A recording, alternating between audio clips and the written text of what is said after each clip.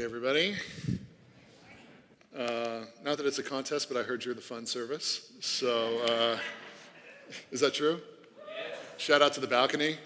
I see a back row of just guys. What's up, guys? How are y'all doing back there? All right, I'll be talking to you in particular. It's good to see you guys. Thanks for being here. Seriously, and thank all of you guys for being here. It's an honor to be here.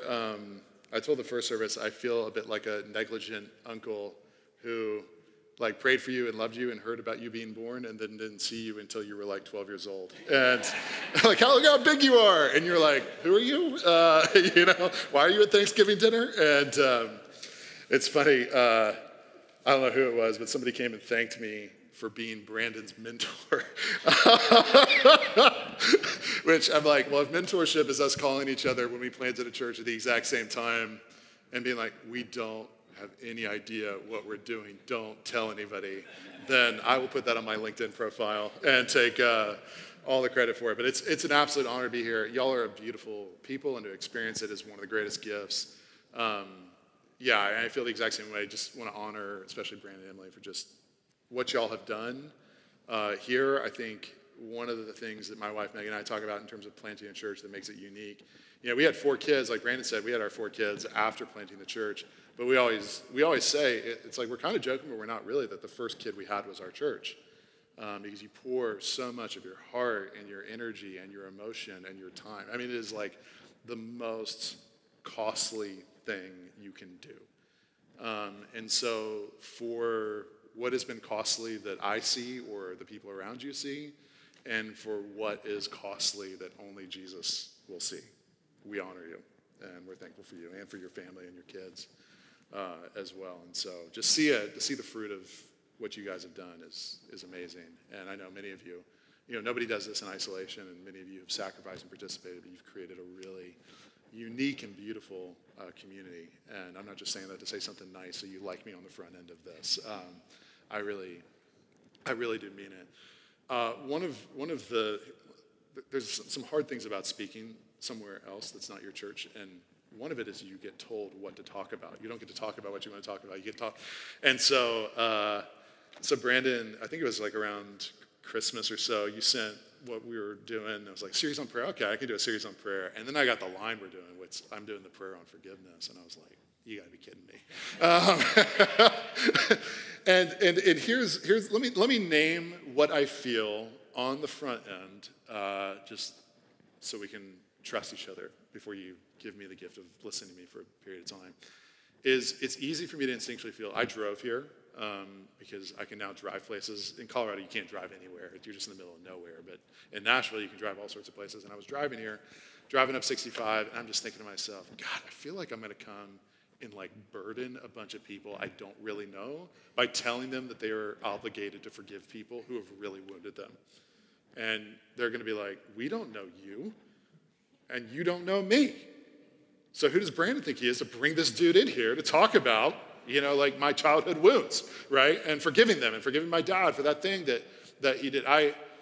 The image that came to my mind is, it's like, for some of you, you were overwhelmed and you were burdened and you were heavy laden because of the legitimate and grievous ways you have been wronged by people you really trusted and believed in. And you're just you're here, and you just being here is amazing. It was hard for you to be here, right? Because last night, you were woken up in the middle of the night by a nightmare of reenacting a situation that you experienced, and maybe there's a conversation you have to have, and so you struggled falling asleep, and you were woken up in the middle of your sleep, and you had trouble falling back to sleep, and then you woke up too early, and you probably thought to yourself, maybe instead of going to the second service, I'll go to brunch. That's probably going to be a better experience for me. I'll just go to brunch. And you come here and you walk in, and then a guy you don't know is going to tell you to forgive the things that were giving you nightmares last night. And you can come in, and I feel that to some degree of am I burdening these people? Am I coming alongside somebody who was barely limping in here, and I took a 100-pound medicine ball, and I'm like, here, forgive him, and you're just like, ugh, just get crushed under the weight of the burden to forgive somebody who's really legitimately wronged you. That's what I feel. Now, it's not where I've ended up, right? Like, I don't think that's where we're headed, in case you're like, whoa, this is going to be a dark one. Here's the great thing about Jesus, is Jesus's burdens are never heavy. His yoke is easy, his burden is light, beloved. Loved ones by God. He never burdens you. His yoke is easy, his burden is light. And consequently, you and I, even if instinctually, initially, we might have some hesitancy to a command to forgive the people that have wronged us, what we can have is this deep sense of expectancy that he is not burdening us, but rather he is liberating us and inviting us into the life that is really life. That he is equipping us with weapons to declare war on the bitterness that enslaves us and prevents us from living any full life at all. I'll tell you what's infinitely harder than forgiving is living a life of unforgiveness. And it will burden you, and it will create bitterness and resentment within you. If I can give you an analogy, now, I'm going to tell you something. I might actually take this coat off because it's a little bit, I can't do with my arms what I want to do with my arms. But this is a chore coat, but this is from J. Crew, okay? And that's a good parable of how handy I am in terms of, like, I dress like I came from the farm, but I do not live on the farm. I live on a cul-de-sac in the suburbs. What that means is I'm about to use a bit of an outdoorsman analogy, but don't get it twisted that, I'm not trying to pretend that I'm something that I'm not. Now, I spent 12 years in urban Denver, lived in the middle of the city and did that. Before I did that, I actually grew up in Virginia, Richmond, Virginia. And one of my fond core memories growing up is that I would go fishing with my grandfather on the James River. I didn't live too far away from the James River, and I would go down with my grandfather. And so this is not a legitimate chore coat, but I am going to give you a fishing analogy, if you can stick with me to that degree. When I would go fishing with my grandfather, he would hand me the pole, and on the pole is the line, and on the end of the line is the hook, and there's this thing at the end of the hook. Do you know what it's at the end of the hook? It's called a barb.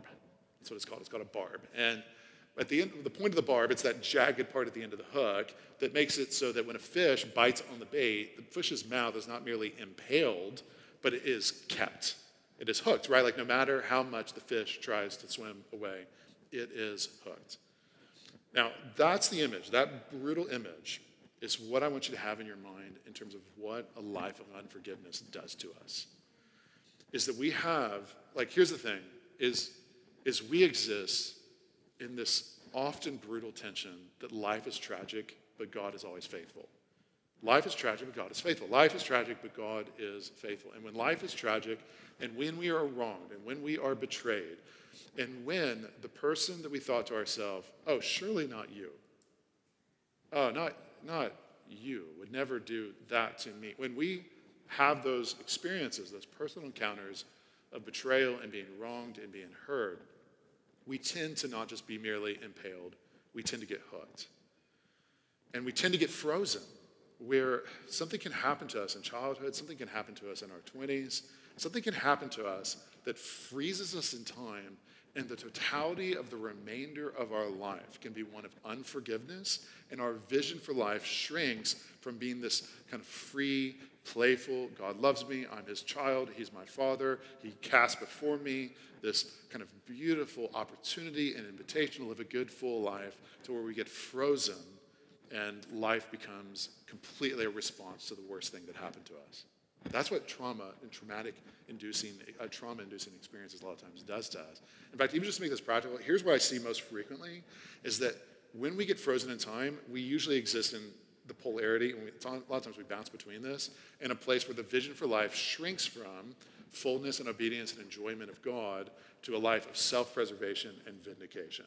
Self-preservation and vindication. Now, self-preservation is a thing that's very instinctual when you've gone through something that is really hard, where you instinctually say to yourself, I'm not sure what I'm going to do, but what I'm sure as heck going to do is make sure I never get close to an experience that will lead to me hurting like this ever again. I don't want to ever do this again. That's actually what unprocessed trauma does, is pass unprocessed trauma. A lot of times becomes the lens through which we see the present and the future, and we just see it everywhere in colors, everything. If trauma were red, everything is red. If relationships hurt us, every relationship is dangerous. And we go to this place where we kind of make these agreements in our heart of like, people hurt me, and so I'm never going to get close to a person ever again. That's self-preservation. Now, here's the really frightening thing. Let me tell you what's going to hurt you. I'm guaranteeing you it'll hurt you way more than being hurt in community, is a life of isolation. Isolation will kill you. But a lot of times it feels like the safest place to flee because of what we've gone through. So we self-preserve, or a lot of times what we do is we vindicate. Now, by vindication, what I mean is the rest of your life becomes a pursuit of beating that person who hurt you. And what's wild is a lot of times that person who hurt you, they're not even thinking about you anymore. They didn't even know they did to you what they did to you. Or they died, or they're living somewhere else. But it is crazy the degree to which we will live places, we will work jobs, we will take on things that will hurt our families, all in the name of accomplishing something that makes us feel like there's some sort of scoreboard that God is going to emerge out of the heavens that is like, you did it, you won, they lost, way to go, high five, we did it. And unfortunately, life doesn't work like that at all. In fact, when I was in Denver, a significant portion of my ministry was just counseling people who had broken up with people. And I was counseling this young woman who had a really bad breakup. And so we were in this coffee shop, and she was like, I'm not gonna be able to meet next time. We were meeting like every other week, 4 times to kind of process it. And she's like, hey, just so you know, I'm not gonna be able to meet next week because I'm going down to mountain climb in South America, Patagonia, which is in Argentina. Patagonia is not just a clothing brand, it is also a mountain range as well. And she was like, I'm gonna go down to Patagonia and I'm gonna go mountain climb. Why? Because the stereotypes of what Denverites are like are true in terms of like, that's what they do to process a breakup is they go mountain climbing in South America. She's like, I'm just gonna go down there. So like we missed the next session and we get together, and of course, you know, I'm thinking to myself, like, how did it go? Like, how did Patagonia go? Tell me all about it. She's like, it was okay. I was like, okay? You know, and like, as a guy with 4 kids who never goes on vacation, I was a little resentful of the okay, you know? Like, yeah, sorry your South American vacation was just okay. But that's not what a counselor says, right? Counselor's like, tell me more about that. And so I checked myself, and I said, well, why was it just okay? It seemed like this was a dream. And she said, you know, I got a couple days into this, and I realized the only reason I'm here is because I want to have this experience that's epic, that I can take 2 or 3 photos of, that I can post on my Instagram stories so I can see who viewed it, to see that my ex viewed it, and for him to see that I'm doing well without him and that I won and he lost. And she said, I realized that's a really bad reason to go mountain climbing in Argentina. Man, that's incredible self-awareness. But how many of us in this room are living lives right now, hey, look at me, and you hate it? Like if you're really honest, you don't like it. Like you're working a job you don't like because you want to prove that 2nd grade teacher who spoke a work of condemnation over you, like, I'll show you. You're trying to get some parent who may not even be alive anymore to give you an approval that, I mean, they can't give you. And to be honest, if they were alive, they probably still wouldn't give you because it's never good enough. But we will work jobs, and we will live in cities, and we will take up hobbies, we will take on impossible tasks, we will get physically sick, we will make our loved ones who are closest to us pay the cost in our pursuit of trying to win the favor that, quite honestly, we hate and who have hurt us the deepest. This is the darkness of bitterness. This is the consequence of unforgiveness. And it's why I come in here with a burden, not that I'm going to burden you, but actually invite you into what liberates you, which is Jesus' invitation to forgiveness.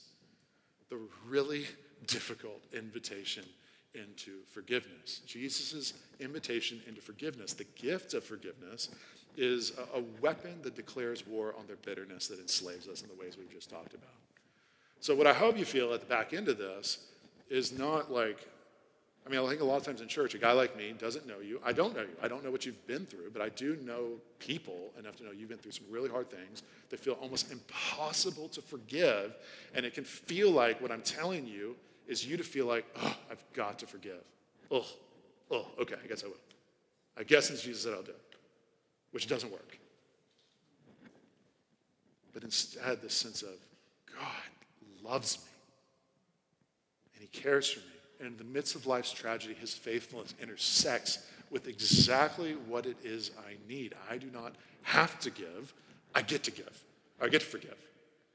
I don't have to forgive, I get to forgive. I am gifted this weapon of forgiveness so that my life is not enraptured in bitterness that is really no life at all. So we're going to look at this passage, but the passage is a verse, and I'm only doing half of the verse. 2 points. Point 1 is Jesus telling you to ask for forgiveness, and point 2 is Jesus telling you to give forgiveness. Okay, so you need to receive forgiveness, and you need to give forgiveness. So, point 1. Let's talk about receiving forgiveness. Jesus says, and forgive us our sins. So what Jesus is doing here is he's telling us prior to a mandate to forgive others is a mandate to be forgiven. That before we're called to forgive, we're called to ask. Now the question should be, who are we asking? And we go prior in the passage. See, we are asking the Father who is in heaven, whose name is holy. There is no element of blemish within him to forgive us of our sins. If forgiveness is an invitation into liberation, the ability to forgive others is rooted in this reality that we must first be forgiven. Understanding, I think the sequencing here is incredibly intentional and purposeful for us to understand what precedes the ability to be liberated through the practice of forgiveness is asking for forgiveness from God for what we've done. The nature of reality is that God gave us the very breath that fills up our lungs, and most of us do not think twice about that. You know, so many of us here, I mean, look, you guys look very educated, very accomplished. I see some sweaters in the room. I see some impressive glasses in the room. I mean, like, you are high-performing people, right? Educated, crazy amounts of debt to get crazy degrees to accomplish crazy things, right? But regardless, and I'm not trying to be dismissive of the sphere of influence that God has entrusted with you, but don't get it twisted to miss out on the reality that regardless of what you went to school for, regardless of the fact that doctor comes before your name and you get introduced in that way at parties, we have done nothing to will ourselves into existence. It was given to us. Like, you didn't go to school for existence. You didn't learn how to create that in a lab. It was given to you. But even though it was given to you, many of us live our entire lives without any awareness of, I should honor that and kind of live in light of that and honor the giver of that as well. Like, hey, did anybody wake up this morning with a posture of, oh my gosh, I'm alive? Like, isn't it crazy that he gave me another one?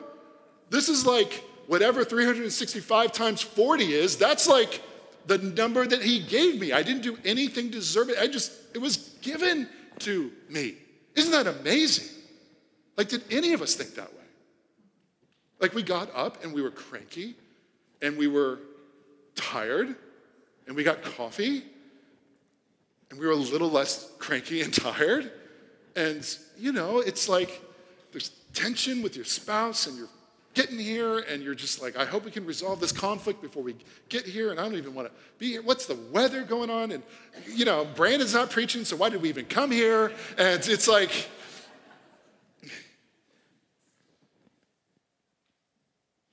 we live our whole lives without the least bit of awareness and appropriate gratitude for the gift of the fact that, like, I mean, just, okay, like, that was the greatest gift any of us could receive. And you think about, like, hey, does anybody else here get mad when you give a gift and the gift isn't honored? Anybody ever feel that way? You ever like, hey, I'm just checking in to see if you got it, right? One of the things I like to do is, and okay, this is just, I won't be back, so here we go. But it's like one of the things I like to do is I love giving Uber Eats gift cards to people just because I think it's just one of the great, you know, like, don't worry about it, here it is, you know, go for it. And I hate it, but Uber Eats does this thing where you can track, have they received it? Have they opened it? Have they used it? I mean, it's like way too much information, right? And so there's even in my heart something that's like, hey, it's kind of weird that you used that for sushi and you didn't have the time to like text me thanks that I got it. Like, I know it's weird.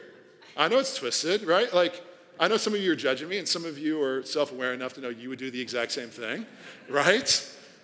Where there's this anger of like, hey, I gave this. Are you going to honor it? And God gives us the very breath that fills up our lungs.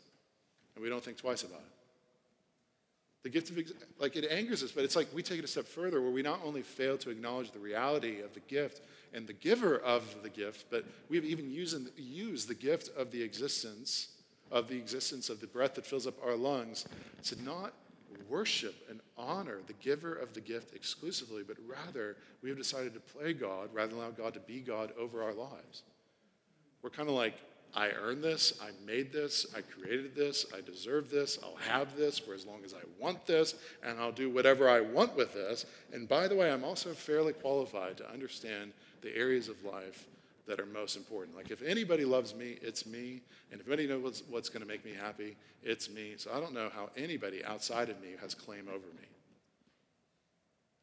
And we sin. Like, at the very root of sin is not just that we do bad things, but it's a declaration of treason on the God who loves us and gave us the very breath that fills up our lungs and is infinitely kind and wise and sovereign to have exclusively the right in the cosmos to look at his beloveds that he created and say, I alone determine what is good, right, and true.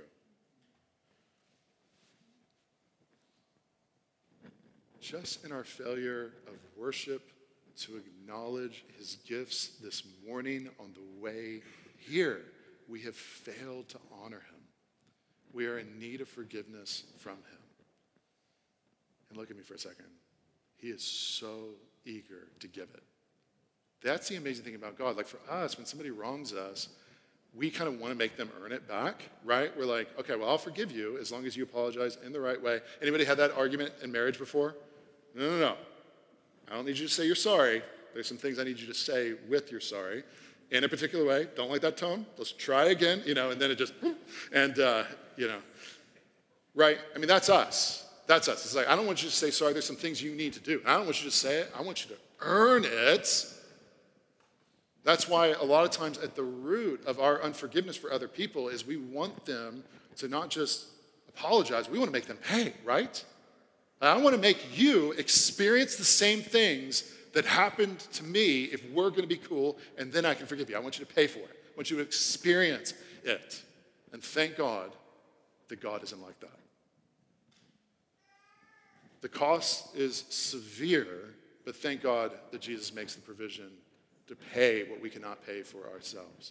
And thank God that God's heart is kind and gentle and lowly and warm and receptive, that whosoever might come to him and declare to him an acknowledgement of their sinfulness and their wrongfulness and their neediness, that he does not discard us, but rather welcome us and forgive us. He receives our petition to ask for forgiveness. He makes provision in the finished work of Christ. And on the other side of forgiveness is not his bitterness, where he is perpetually reminding us of our worst mistakes, but a total transformation of our identity, where we go from offenders and war declarers to redeemed, forgiven, transformed, adopted, beloved daughters, sons of God.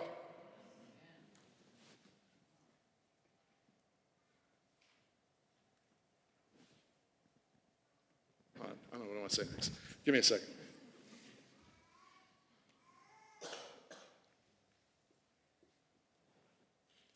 When we grasp,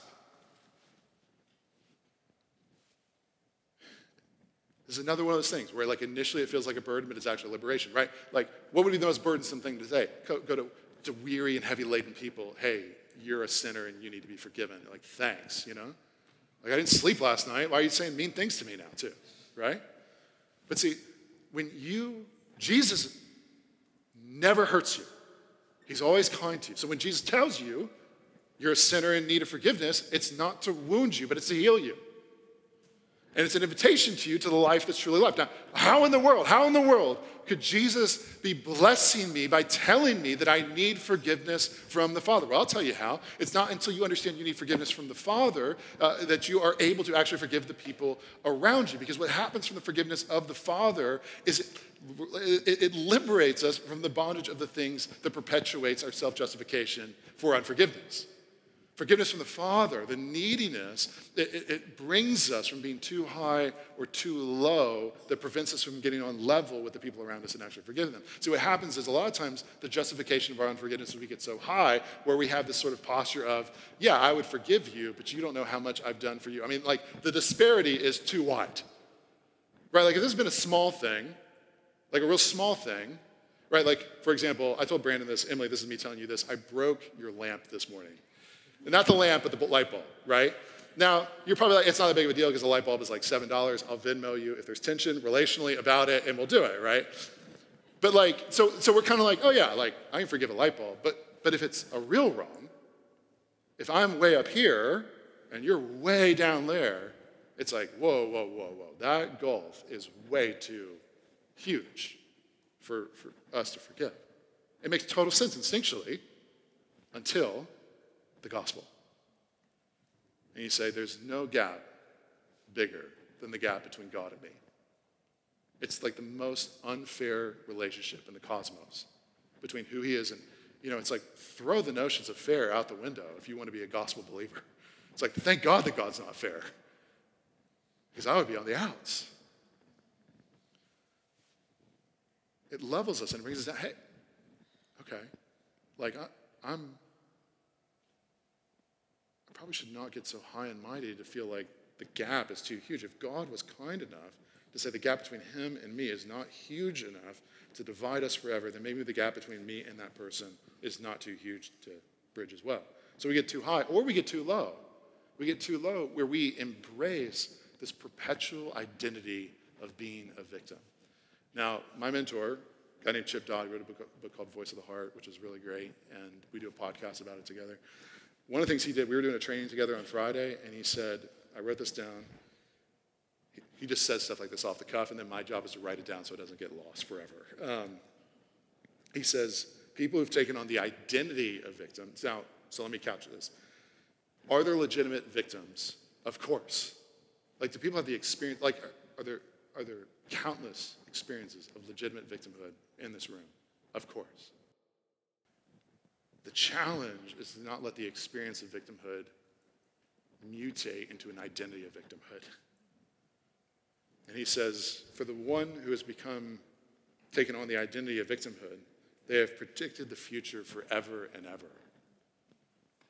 We prophesy a gospelist future where the reality is that there is no possibility of any element of redemption. So why should I even forgive? Because I've seen the future.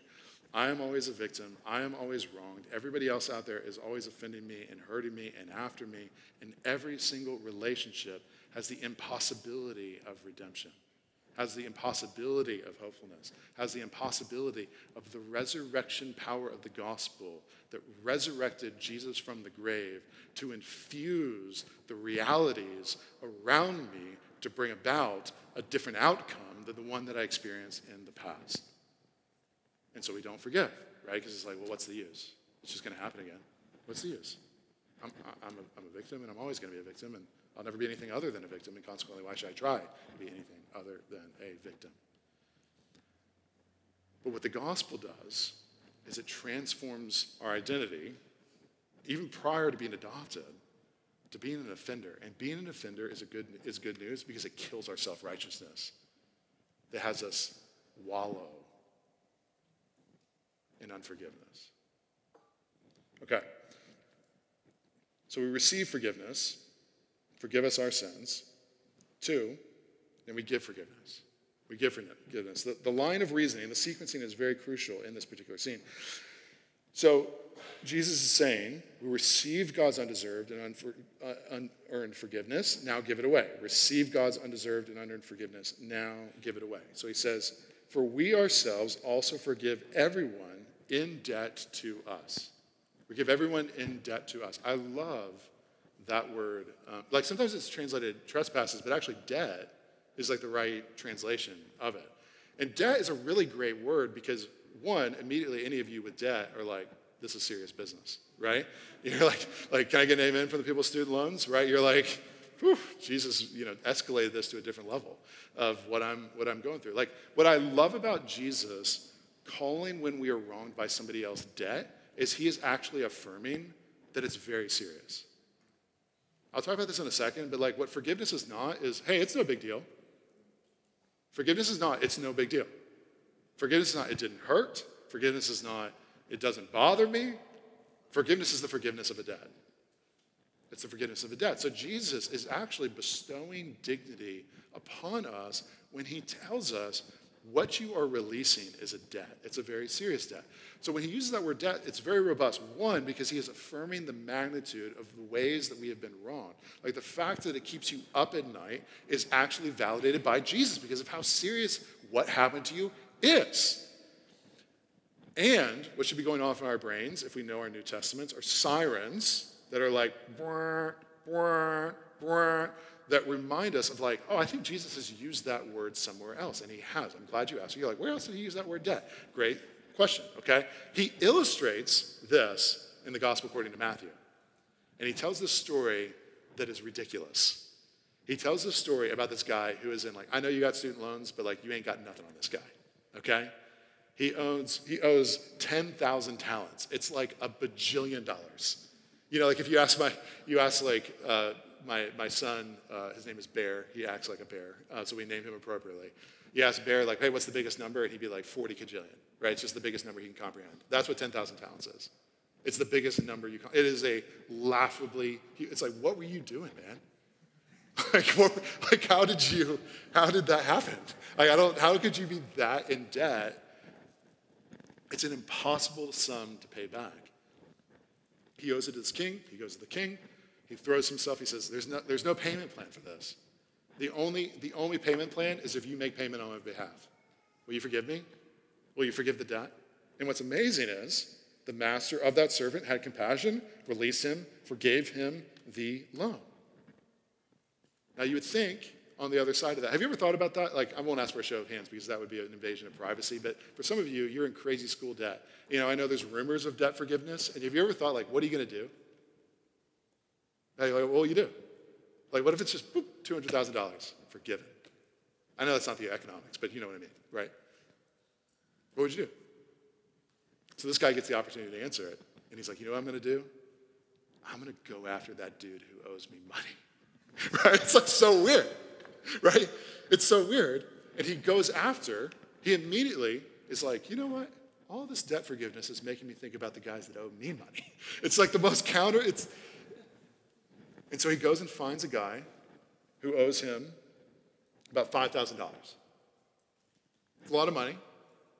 You can't, do that vacation you had planned if somebody owed you $5,000. It's a life-impacting amount of money. It's not 10,000 talents.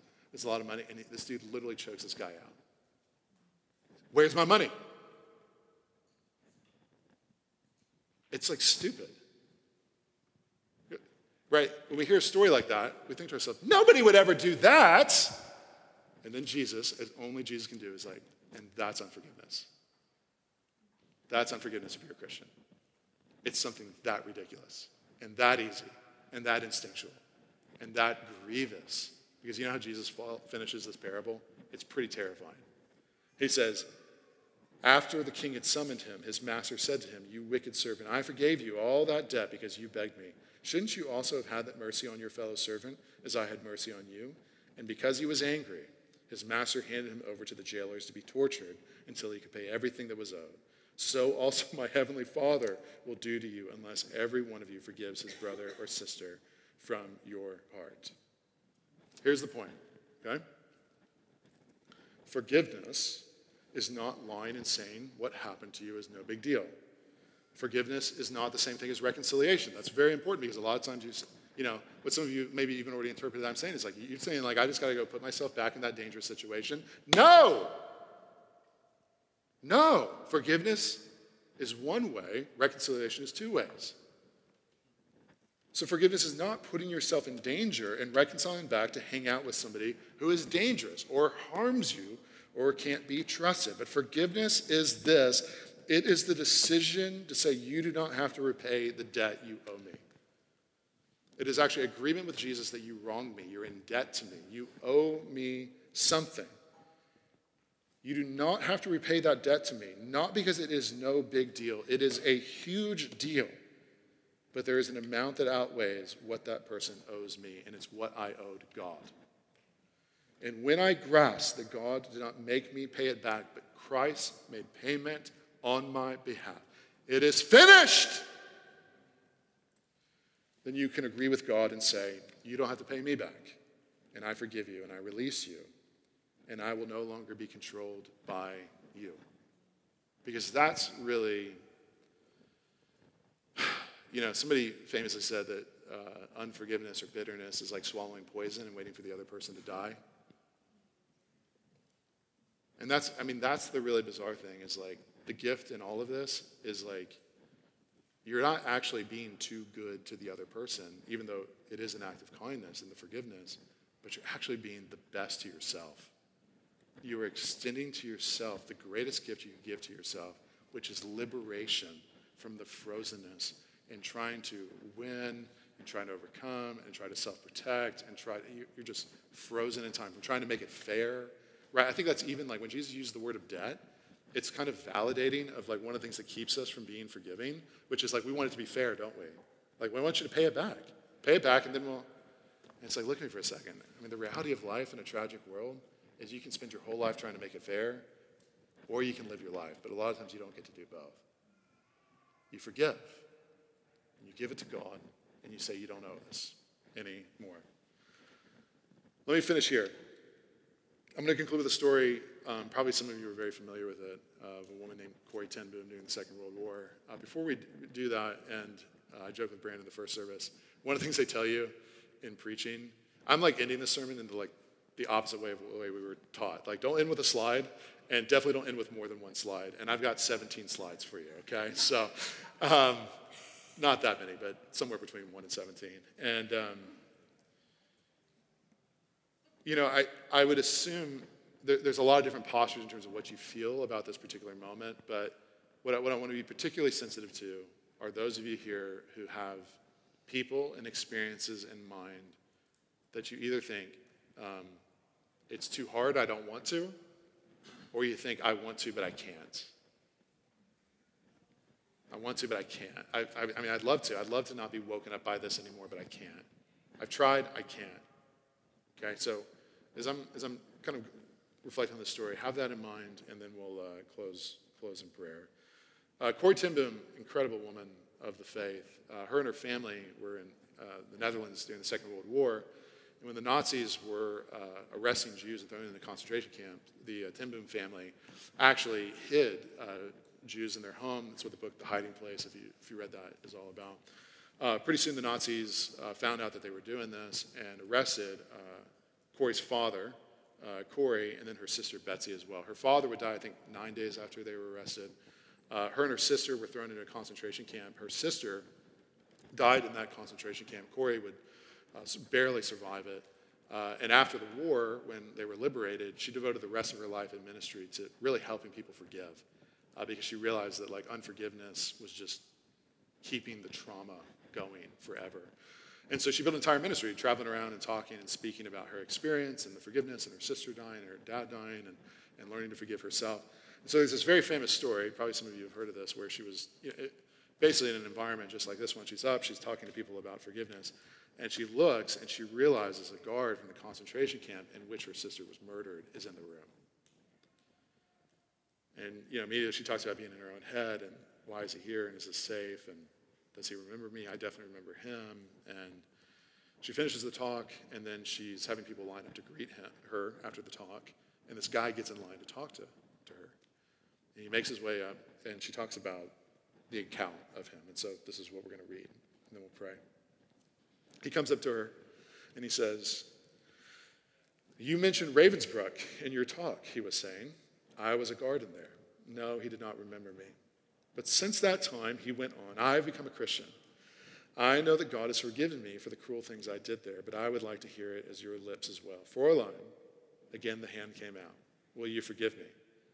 And I stood there, I whose sins had every day to be forgiven and could not.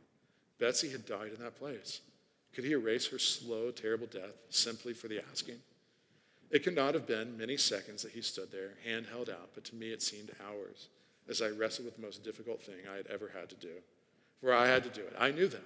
The message that God forgives has a prior condition, that we forgive those who have injured us. If you do not forgive men their trespasses, Jesus says, neither will your Father in heaven forgive your trespasses. I knew it not only as a commandment of God, but as a daily experience. Since the end of the war, I had a home in Holland for victims of Nazi brutality.